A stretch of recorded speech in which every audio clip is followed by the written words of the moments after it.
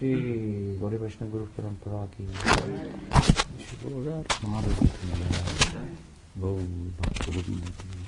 Gaur Premanande.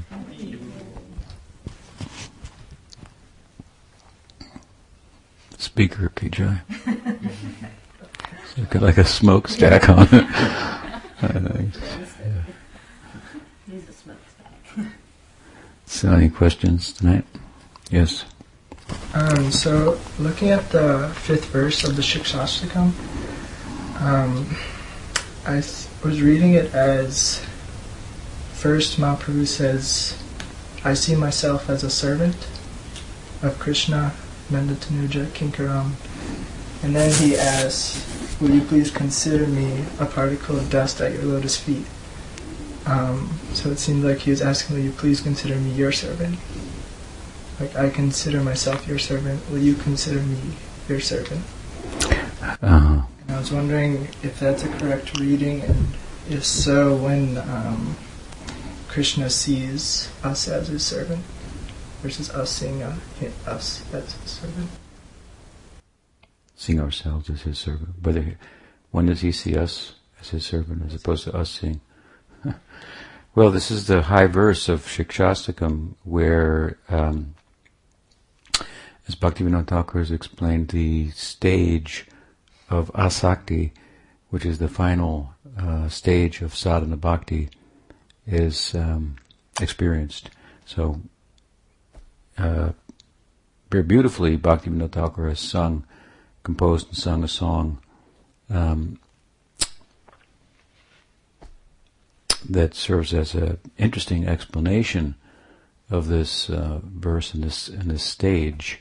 Asakti means their attachment, so it's attachment to the object of love.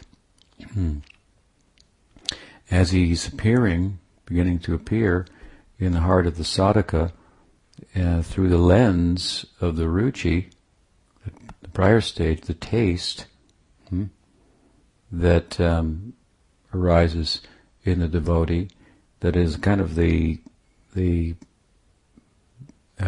early expression, manifestation of the bhava that is to come in the next division, from stage to division, from sadhana bhakti to bhava bhakti. So ruchi and asakti, they're the last stages in sadhana bhakti, and they're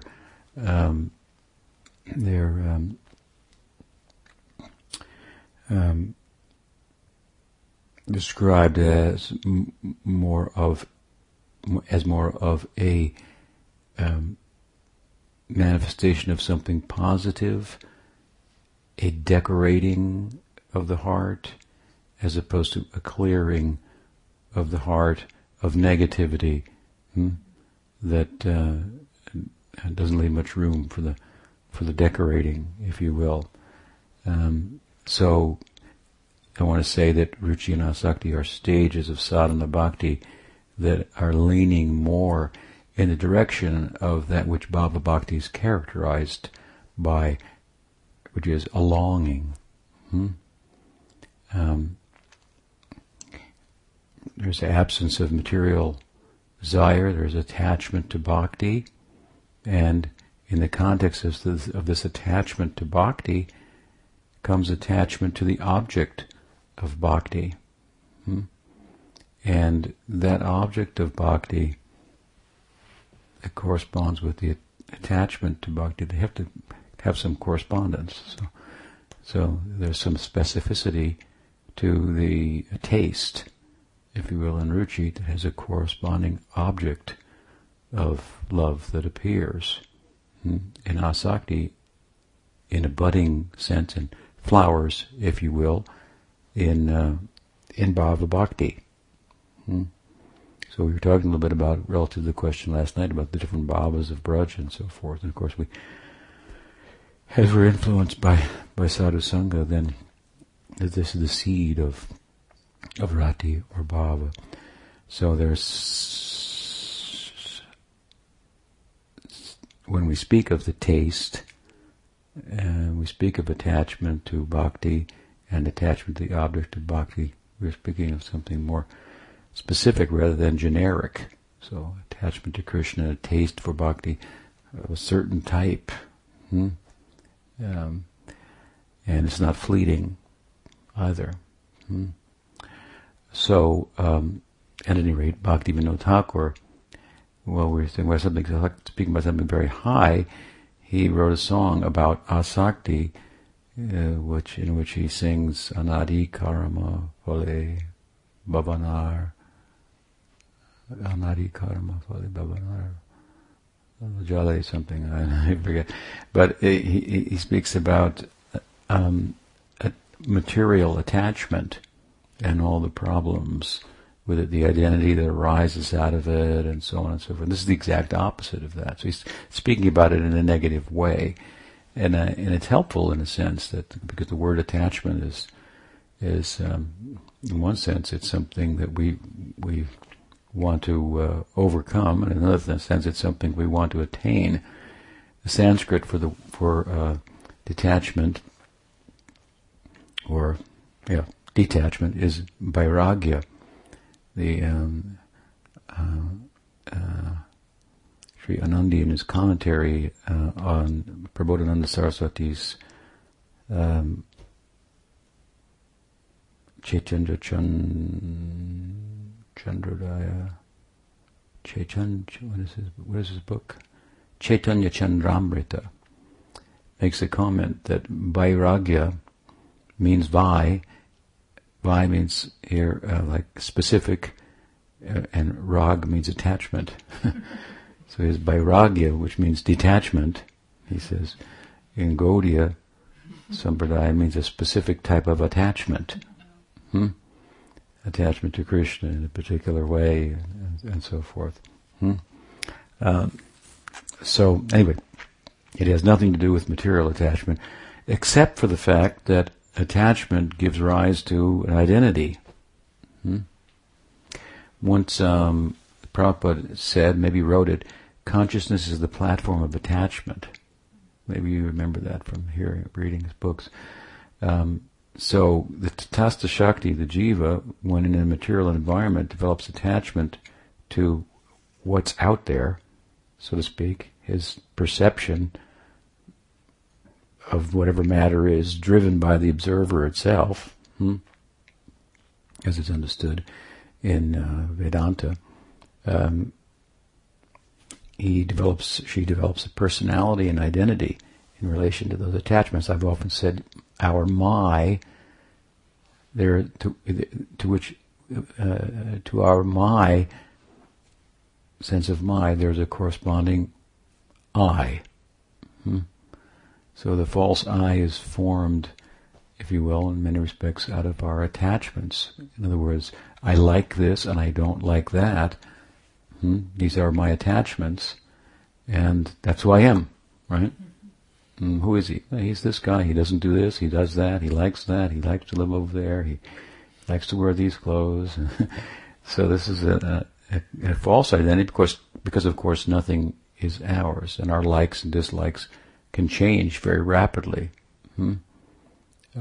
As the body itself, the senses change, the mind can change, and so forth. So it's a very fleeting identity, but it's nonetheless born out of attachment. So, in a similar sense, when this stage in sadhana of asakti is reached, the last stage of sadhana, there's attachment for Krishna in a particular way, arising out of the ruchi, which again is born from sadhusanga, and it's not that the Swarup Shakti of Krishna, the internal energy of Krishna, only appears in Bhava Bhakti. Bhakti itself is constituted of Swarup Shakti, so we're in touch with the Swarup Shakti.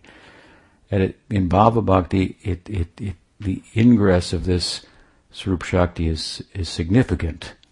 And to the extent that the emotional aspect of bhakti proper, so to speak, is now manifest. Whereas in sadhana bhakti, it's more characterized by going through the motions, if you will, described by Rupa Goswami as doing bhakti with the senses. Even though it said, Atashri Krishna Namani Nabhavat Graham Indri. You cannot know Krishna with the senses. But if you put bhakti on the senses, well, then there's a transformation that takes place. But we do bhakti because we are inspired by others who are doing, and so on, and so what we've heard, and so forth. But in bhava bhakti, the same activities of hearing and chanting are arising out of spiritual emotion. So these two aspects of the anushilanam, the ongoing culture of bhakti, active and inactive or emotive, we can call it, external and internal. So these higher stages of sadhana, however, are more bhava-like, in that, well, material attachments are gone. Nadanam, Mahaprabhu says, Najanam, Nasundarim, Kavitam Va. I don't want anything. Amikichu China. I don't want anything. But he says, I want bhakti. Mama, and I don't even, Mama Janmani Janmanishware, Bhavatad Bhakti Hoitaki. I'm not even concerned with mukti. I don't want anything. I don't even want mukti. I just want bhakti.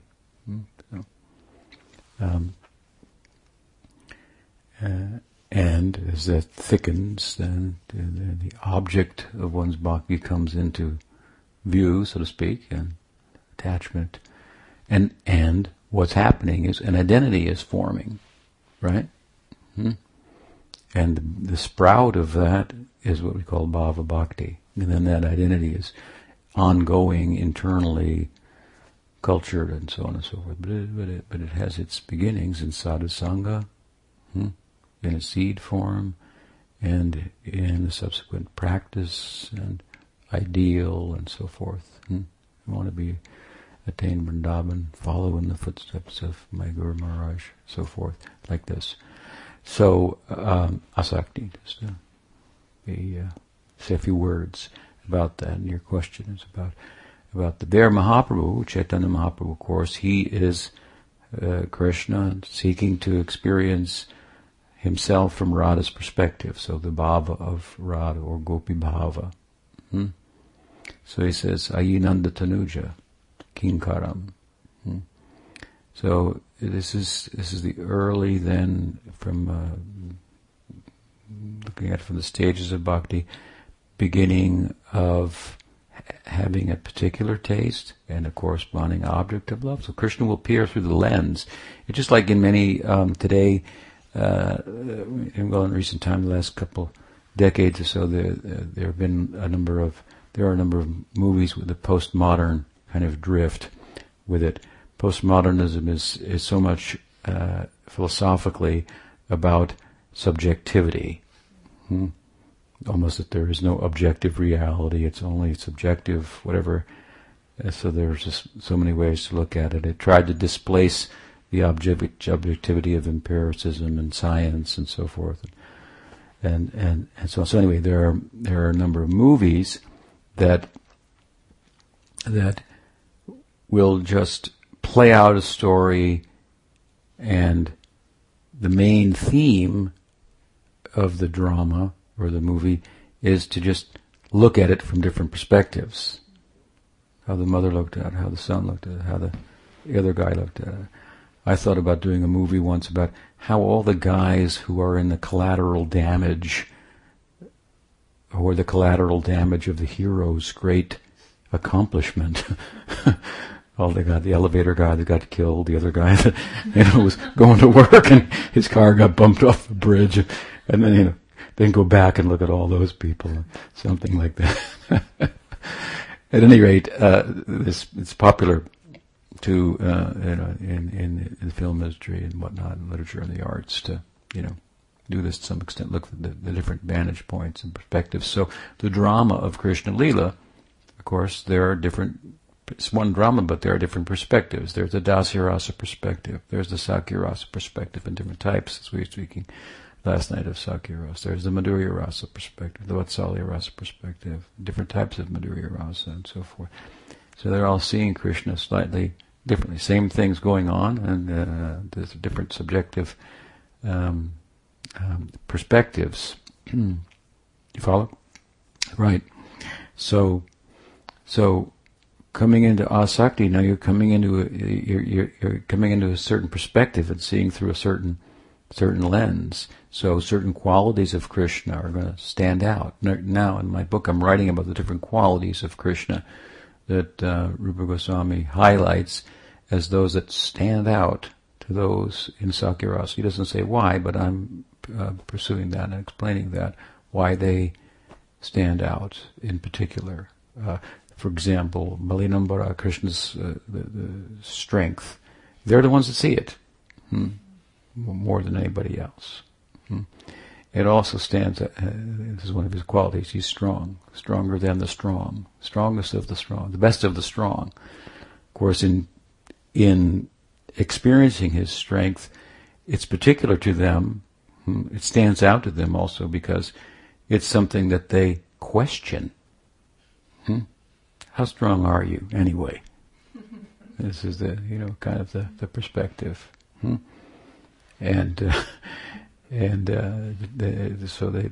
it's an issue, right? Actually, they're all as strong as him, but Leela Shakti comes in the context of the drama, and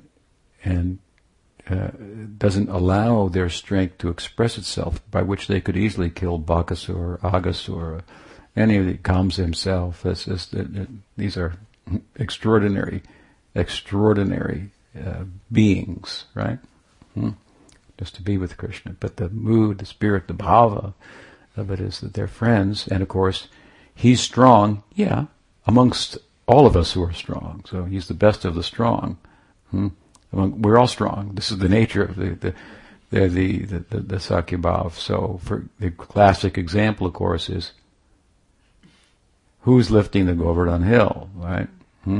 Krishna's lifting with his little finger, but they're all there with their sticks and thinking, you better help out here. It's a pretty big hill. And so his strength is an issue. It's not an issue. The qualities of Krishna, some of them are qualities that speak about his majesty that Rupa Goswami has given. He's given 64 qualities. And then in the context of speaking about the 64 qualities, he also quotes from Bhagavatam, where Bhumi speaks about the earth personified. 39 or 40 some qualities, other qualities. So, and then there are other qualities that he also highlights, that aren't listed amongst the 64. And in Hari Bhakti Vilas, Sanatana Goswami says they're unlimited, the qualities of Krishna. But he's selected certain ones, and he's given examples of them in his Bhakti Rasamrita Sindhu. So, anyway, this is then the specificity, right? The lens, the subjective lens through which in a particular bhava one starts to see Krishna. It's not that those are the only qualities that stand out, but that they stand out for particular reasons relative to the sentiment and the cowherd Leela expressing itself as it does,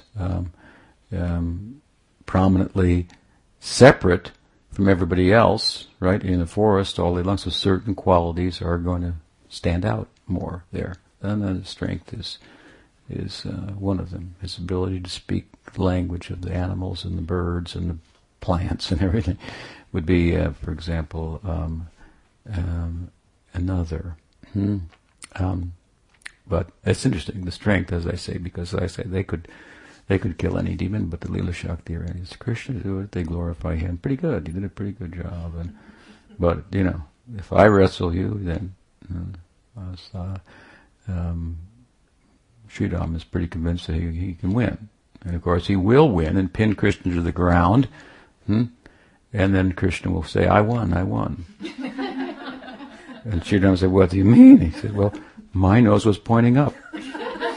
Yours was pointing down. Therefore you were the loser. So his strength is a point, right, of focus. But in a peculiar way, I was saying that some of the qualities represent his majesty, his power, his extraordinary power, and some his humanness. So here's one that could go either way, right? It can represent His majesty, His power. He did this. He lifted the Govardhan hill. But the cowherds turn it into a madhurya, a sweet quality, a human-like quality, and bring it into question and compare, arm wrestle, as one of their pastimes. So anyway, all this is just to say that there's a particular focus, right? A particular perspective, subjective perspective through which the different devotees view Krishna. And asakti, this object, starts to come into view, corresponding with the taste, and then it thickens into bhava bhakti itself. And that identity, first there's attachment to bhakti in a particular way, then the corresponding object of bhakti, attachment, and what's going to happen when you're attached to a particular perspective on Krishna that's coming into view. An identity is going to arise out of it. Just as I said, materially speaking, there's an identity that arises out of our material attachment. So you have these two environments, as I've explained on many occasions, the material environment, Maya Shakti, and the spiritual environment, Swarup Shakti. And Bhakti is the essence of that Swarup Shakti. It's making that world, that environment of Krishna Lila go round. It's making the one who's everywhere move, right? And dance. What is its power? Very extraordinary. So, as we come more and more under its influence, and to the point now where we're attached, we've gotten a taste, the seed that has been planted is starting to take shape in the form of a taste, and then attachment to that taste for bhakti, and attachment to the corresponding object of bhakti as he comes into view, and then a personality arises. That's you. So then that's cultivated. It's kind of a longing in bhava bhakti to step into that personality. This is very high. You should understand the theory. It's very high. Stages of bhakti. But Mahaprabhu Chaitanya Devi represents this in a Shikshastakam, as you say, with the 5th verse. He says, Ayi Nanda Tanuja Kinkaram. So when he says, Ayi Nanda Tanuja Kinkaram, I want to be his servant, Ayi Nanda Tanuja. Nanda Tanuja means the son who's born from the Tanu, born from the Tanu of Nanda. I mean, he's the son of bliss, it means. But it means the son of Nanda Maharaj in the context of Leela. Ayi Nanda Tanuja Kinkaram Patitam Mam Vishameba Bambada. So this is your question about the second line that he says. So, understanding Chaitanya Mahaprabhu Baba, I mean, he does say Kinkaram, which means servant, so it's kind of generic. In a sense. He could have said, Ayi Nanda Tanuja Kinkari, which would be the feminine. But understanding what it is that Mahaprabhu was pursuing, we can understand that he's coming in now the vicinity, setting an example of this at any rate, of the bhava that he appeared to taste. And when a young girl wants to marry a young boy in the Vedic culture, and when the marriage takes place, what happens? She moves into the house of his father, his family, becomes an assistant there, becomes a maid servant there. So she mentions Krishna in relation to Nanda. He does, she, Chaitanya Mahaprabhu, mentions Krishna, describes Krishna in relation to Nanda Maharaj. So in a way he's saying, I want to move into the house of Nanda Maharaj and be a servant therein. It's not like when Krishna's friends sleep over, they become servants in the house. But if you marry Krishna, then they become a maidservant in the house. They want to marry, but that's part of the parakya. Of course, they can't. There's a desire to marry, but there is hurdle, an obstruction to that, which is kept in place by Purnamasi, by the Yogamaya, so that the parakya Bhava can eternally manifest. But just understand it properly, but the desire, they all want to marry. They don't desire Parakiya, they desire to marry Krishna, but there's obstacles are provided so that they can't, and they can taste the richness and the fullness of Parakiya, which we can see when she had the opportunity to marry Krishna. Radha had the opportunity to marry Krishna at Kurukshetra. He said, well, you could, more or less said, you could come back with me to Dwarka, and she says, no, we're not going to do that. Gopal Champu, she cites the verse that, from the secular author of Vishwanath, what is his book on rasa? Forget the name now, but the same verse that Mahaprabhu chanted in the Ratha Yatra. Oh, when will I return to the banks of the Jamuna under the Vedasi tree? It's what it is. It's a longing for Parakiya in the midst of the opportunity to marry Krishna. Of course, enter into the palace, the big city, and so on and so forth. She rejects it. No. So, just some technical points. They want Parakiya, but in the context of, in order to attain a Parakiya, they have to want to be married to Krishna. And then of course they're married to somebody else, it appears, and they're longing to be with Krishna. So Mahaprabhu has this longing. Ai Nanda Tanujaki. I want to become a maid servant in the house of Nanda Maharaj. So so your question is, Ai Nanda Tanujakin Karam Patitam Mam Vishame Bhavambudo.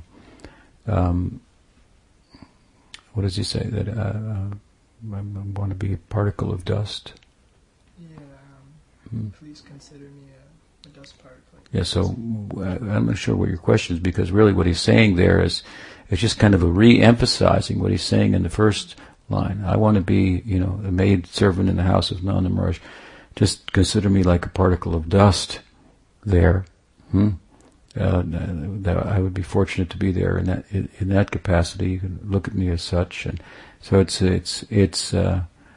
very instructive because the actual feelings for Krishna as they arise in the sadhaka are extremely humbling and almost embarrassing.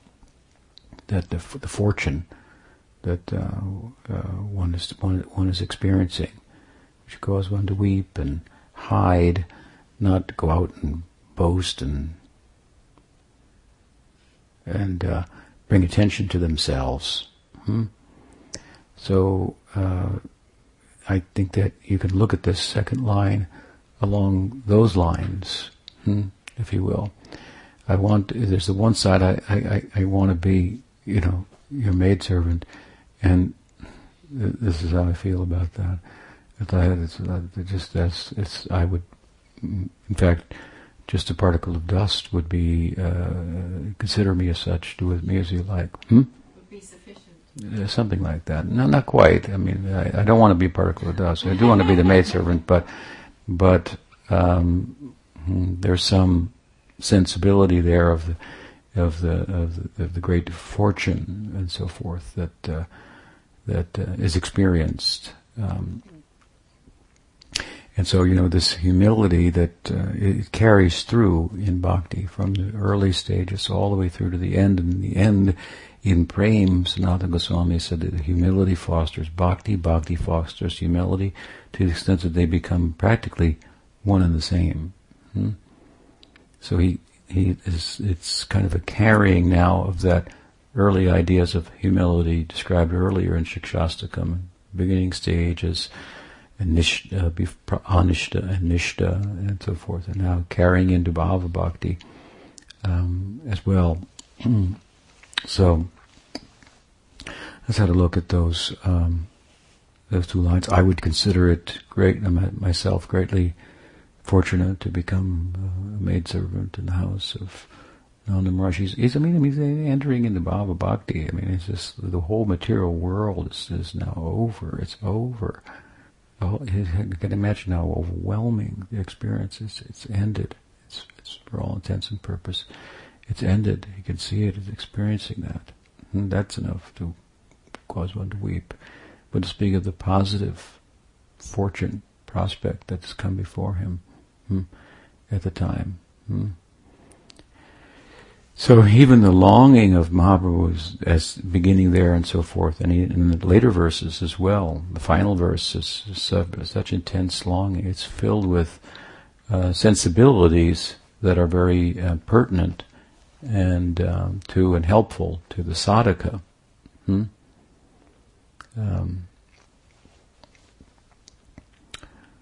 I mean, what I'm distinguishing here is, if you will, is this: there's an idea that I'm the friend of Krishna, I'm the lover of Krishna, I'm the servant of Radha, I'm somebody, it's an enjoying, kind of, it's a service, selfless, it's the extreme of selflessness and service and filled with qualities such as humility and would speak of gratitude and good fortune, even when it expresses it sometimes relative to the Leela in ways that might appear otherwise. Radharani push herself forward and so forth at certain points. Of course, she knows only I can serve him the best at this time. So if you look carefully at it, underneath it all is the serving attitude. And so I think that he's underscoring that there. Well, there's the two things. It's a pretty bold statement. I want to be, maidservant in the house of Nanda Maharaj. And to really feel that way and be able to say that with attachment, that is characterized in one sense, as I was saying earlier, by Bhakti Vinod in his song, as having no material attachment whatsoever. That's very considerable spiritual progress that at the same time it carries with it no pride of accomplishment. It's a bold statement, but there's a very generous kind of and deep humility and a sense of good fortune that underlies it. So I think in the second line he's underscoring that, if you will. It's a little different than you were thinking about it, but yeah, a little bit. I didn't see it as a longing. That was just kind of I guess when I was looking at it, I was just looking at the translation. Just kind of like Ainandu Tunuja Kinkaram. Patitam Mam Vishame Bhavam Buddho. Yeah, which I think in your Shikshastakam it's O son of Nanda, I'm your servant, fallen into Maya's frightful sea. Please consider me a dust particle. But yeah, it makes more sense seeing it as like. It's these two kind of would appear to be conflicting. I'm nothing, but this is what. So if you're nothing, how can you ask for that? If you're feeling like you're completely dependent, then you think, well, I'll just take whatever I can get, something like that. But at the same time, there's this. I want this. This is kind of the desiring arising out of appropriate at an appropriate time, to use the language of Bhaktisiddhanta, based on deserving. In other words, I've given an example before. If you want to go to India, then that's a good idea. Great. But then if you ask me about it, what's it like? I want to go. I say, well, have you got a ticket? And no, have you got any money? No. And well, why don't you get those things and then come back and we'll talk about it, something like that. So get a few things in place, and when I was younger, your age, then I was very much involved in distributing Prabhupada's books and his mission, and different. Often devotees would come and say, "Trivulari, will you teach me how to distribute books?" And I would ask them, are you chanting all your rounds? What time do you get up in the morning?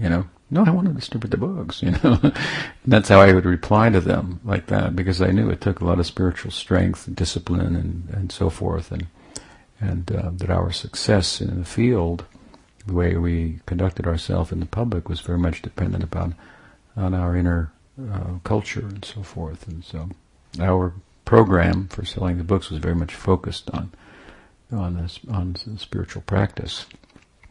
So I didn't take everybody seriously who wanted to.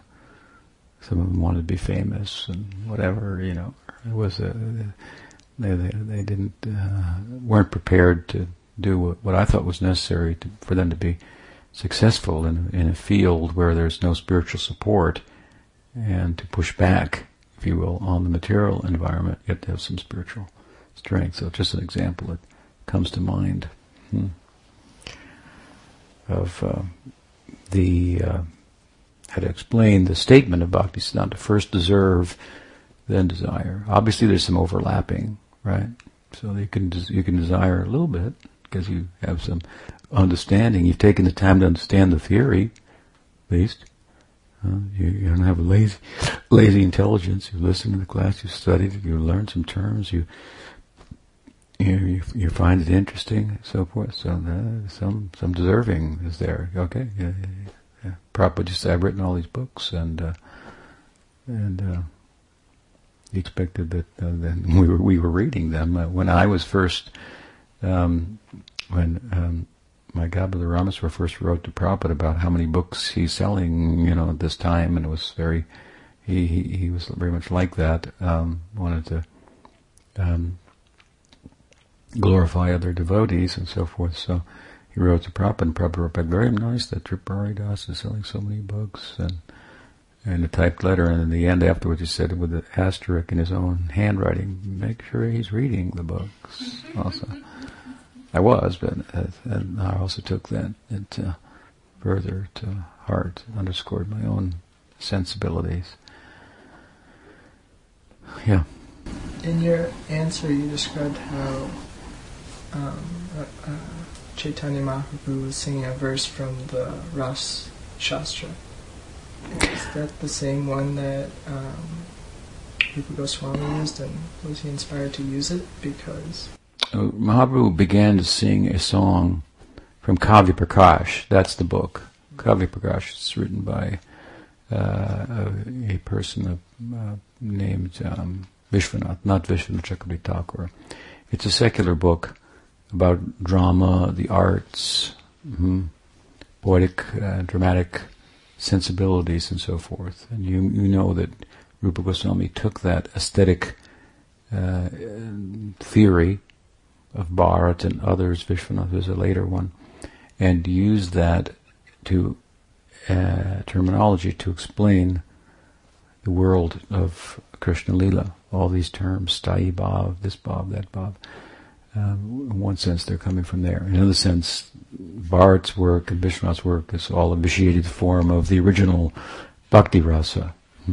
That's the better way to perhaps look at it. But at any rate, in the Rath Yatra, Chaitanya Mahaprabhu in Puri began singing this song from Kavya Prakash, which is the lament of a lover for her beloved to return to the scene of their rendezvous. It's a parakiya sentiment, but obviously some worshippers of Jagannath, saintly people and religious people, might have not quite understood it.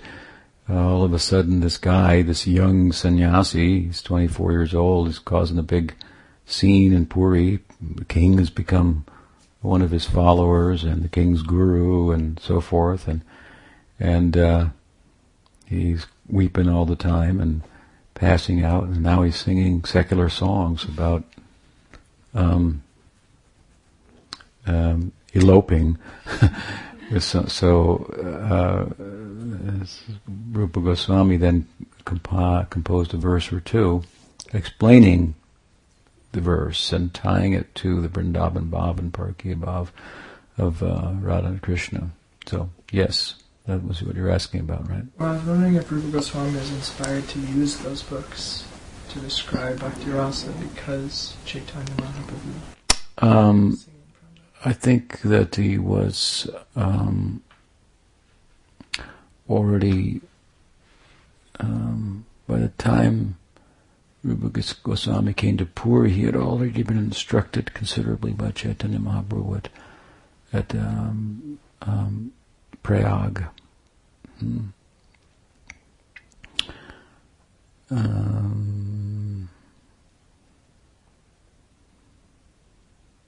So,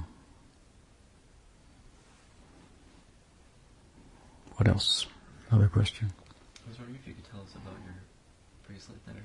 Oh my God. I got it from a lady in San Francisco. I thought it was nice, so I accepted it.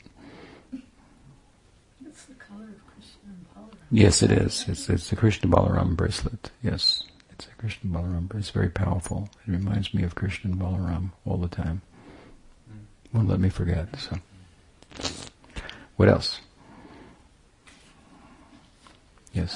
I was reading in Srila Jiva Goswami's Gopal Champu, and when he's describing the birth ceremony of Lord Krishna and all the people that have come, and Krishna's still in with Mother Jasoda, and then finally Nanda Maharaj comes, and then other people get to come in and see the baby. And Jiva Goswami says his eyes are like blue lotus buds placed within expanded white lotus flowers. Placed within expanded white lotus flowers? Right, so the white of his eyes. Yeah. His eyes are blue, so are Krishna's eyes blue? Apparently. I mean, I have seen one deity, Yeah. Krishna with blue eyes. Sometimes gopis are also described as blue-eyed, which is pretty peculiar for Indian. And Radharani. Yeah. Yeah. Yeah. But they're not limited to blue and brown, like most of us. A little green, I guess, too. But so, yeah. What else? Yes. I met another devotee when Avadut Maharaj was giving a talk last weekend. And I just had served him lunch or prasadam. And he was like, oh wow, thank you. So it's the servant of the servant of the servant. Then it got me thinking, would that be, I'm serving him, his Guru Maharaj is Avadut Maharaj, so that would be then serving Avadut Maharaj, who then in turn is serving Prabhupada and all the way up to Krishna? Or is that too far to take it? Would it be just, I'm serving, let's say, Sumati, and the servant of Sumati, then would go up to Krishna, or would go to Radha, or would be like Krishna Balaram, if that's where you would want, like if that's, because I kind of feel more towards Krishna Balaram. Yeah, fine. So would that be more, of being a servant of Radha, or more being a servant of Balaram? Both. Yeah. But it works something like this. Once Sridhar Maharaj told me, he said, our position is the fifth position. First there's Krishna, Okay. then there is the Vaishnav, Okay. then there is the servant of the Vaishnav, Okay. then there is the servant of the Vaishnav, and then there's us. Okay. And that sounds rather indirect, but then he said, but in Vaishnavism, indirect is direct. So the more we place ourselves in a serving position, which seems to distance ourselves, the closer we become. Okay. You understand? So once I went to see Prabhupada, and he arrived in San Francisco for the Ratha Yatra, and I went up into his room with the GBCs and sannyasis, and I wasn't a sannyasi or a GBC, but I just went anyway, because he's my guru, and I went there. And then we all sat down, and everyone was quiet, and Prabhupada turned to me and he said, "So, how are you, and how was your service?" They all looked at me like, he's not even supposed to be here. What to speak of asking him for? And we got all these important things from our zones. We got all this, to tell the stories of what's happening there. He ignored all of them. And then he asked me. And so, and I was, always in the field serving, so, and then he said, "Where's Jayananda?" And he knew where Jayananda was. Jayananda was the one who would build the Rath Yatra carts. And so this was every year a marathon for him. There's no time to go and get Prabhupada's personal association. He was out there with wrenches and hammers and making sure that the thing wasn't going to fall apart on the, during the procession and so forth. And so then they said, "Oh, Prabhupada, he's working constantly, he's been up all night," and it isn't like Prabhupada didn't know that. So I felt he was, kind of making a point, like, story of Krishna, and Brahma comes to see him in Dwarka, and he wants to get in, and an attendant says, "Well, he's busy right now." I said, "Well, tell him Brahma's here. I mean, like, I'm in the whole universe. I'm, managing for him, the world. Let him know that it's Brahma that's here." So then Krishna was told, and Krishna said, "Ask him which Brahma he is." So the servant says, "Krishna wants to know, you can come, but first he wants to know, which Brahma are you?" He says, "What do you mean, which Brahma?" "I'm the four-headed Brahma." So, okay.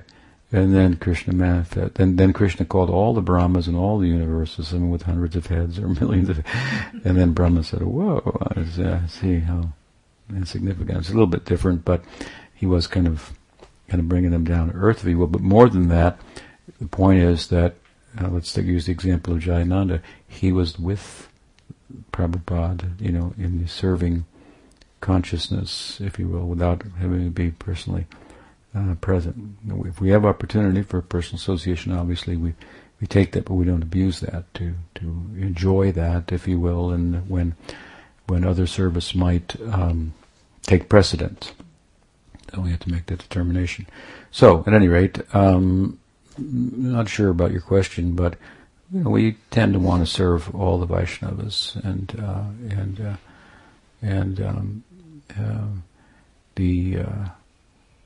with regard to Krishna, Balaram, or Radha, friends of Krishna like Subal, they're also servants of Radha and Krishna and Balaram. So she's certainly in the picture. Does that help? Yes. When I've listened very carefully to whenever you've spoken about the different sampradayas and how different sampradayas have sort of a different flavor to their understanding of rasa and how they meditate, like that, and how they want to see themselves in spiritual motion, I should say. In my friendship with one Brahmin who is in the Sri Sampradaya, and of course, I love to learn and question. So, in these talks, and he had said that they leave it up to Krishna. That the prayer that they're praying that however you want me to serve you, however you will have me serve you. This is, without, in other words, instead of meditating, like, on particular, rasa with Krishna and wishing to enter into that. So meditating on that and trying to see oneself in that position. So if that's again how, when the Vaishnava of the Sri Sampradaya would begin to, attain this higher emotion, which I would assume would be just natural through their practice and their sincerity.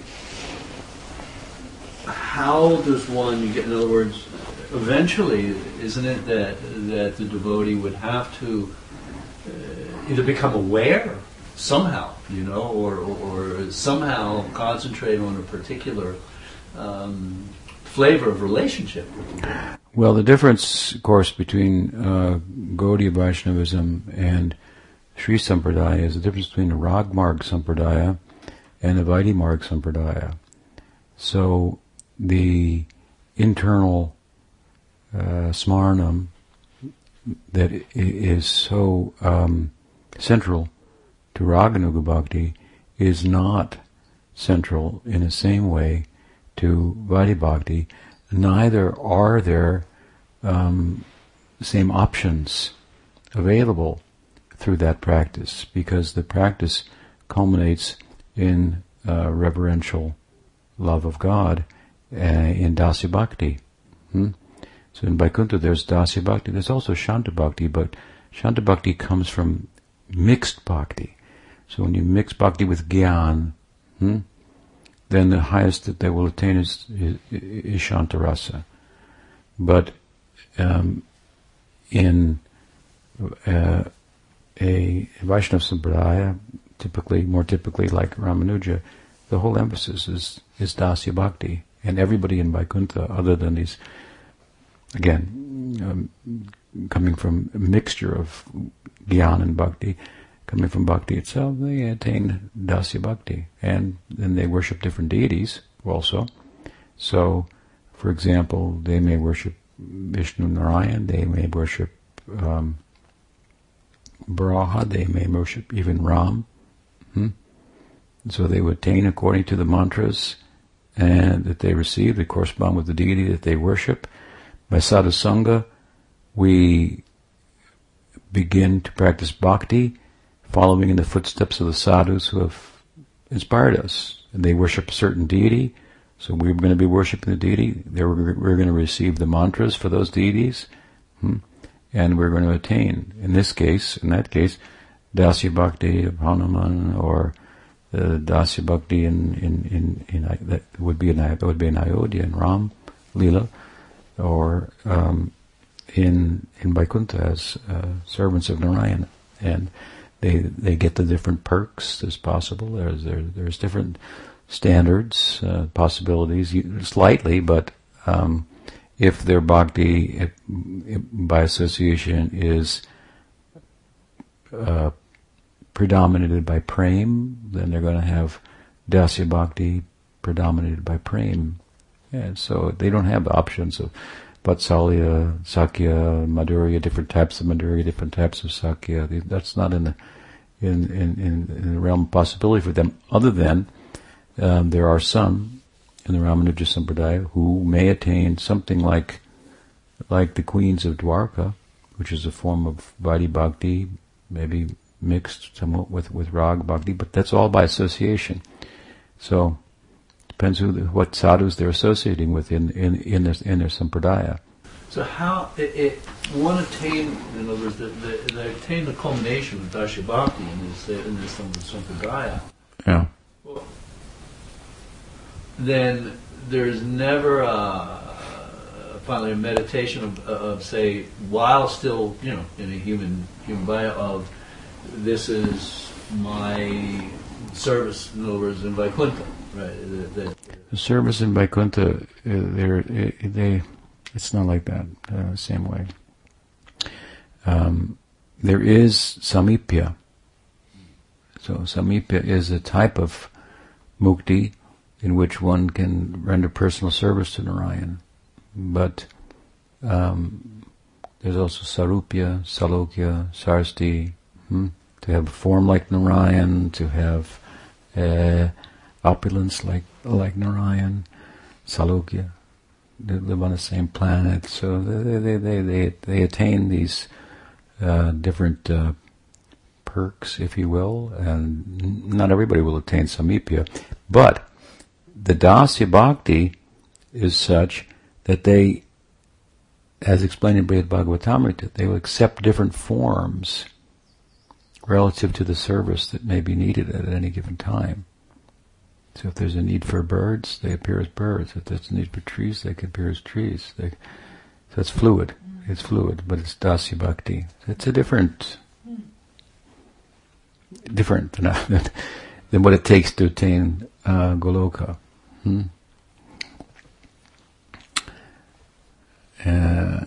Which is very special, the Goloka idea, and it's more prolonged, right? You even have to take birth in Leela, where Krishna's appearing in the world, and get hands-on association with the players, the principal players in the Leela. This is not the. You can go to Vaikuntha more quickly. Right. It's interesting. This Brahmin did. I should say also, one of the main emphases in the Ramanuja Sampradaya is Sharanagati, surrender. So the way they discuss things and explain things is somewhat different. So Bhakti Yoga is something in Ramanuja Sampradaya you can do after you've done karma, after you've done jnana, then you can do Bhakti Yoga. So they recognize that the height of Bhakti, but not its generosity, as we do, if you will.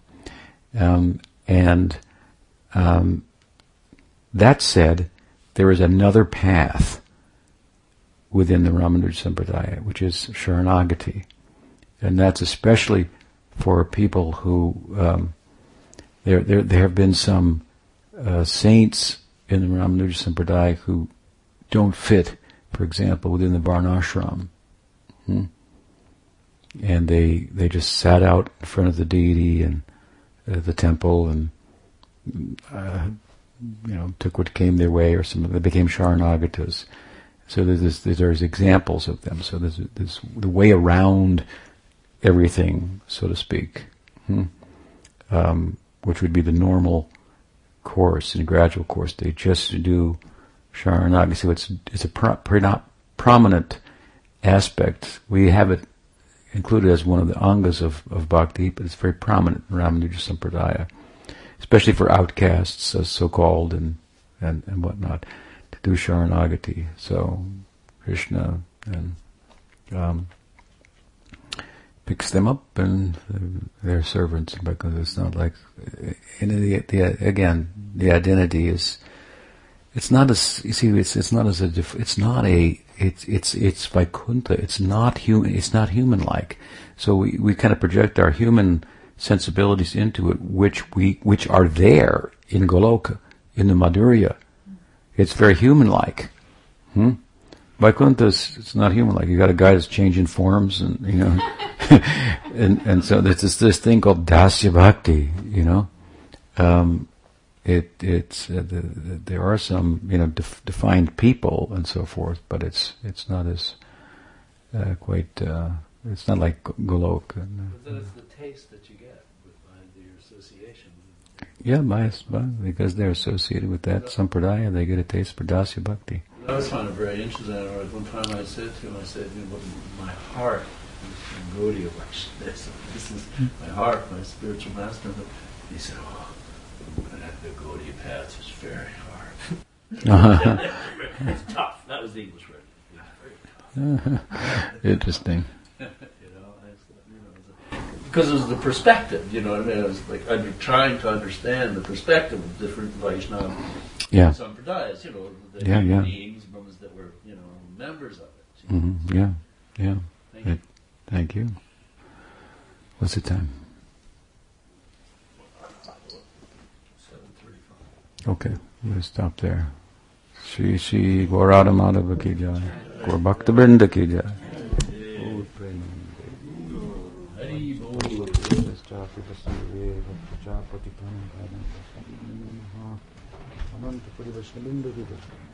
Divine grace, Bhakti Vedanta Chakravarti.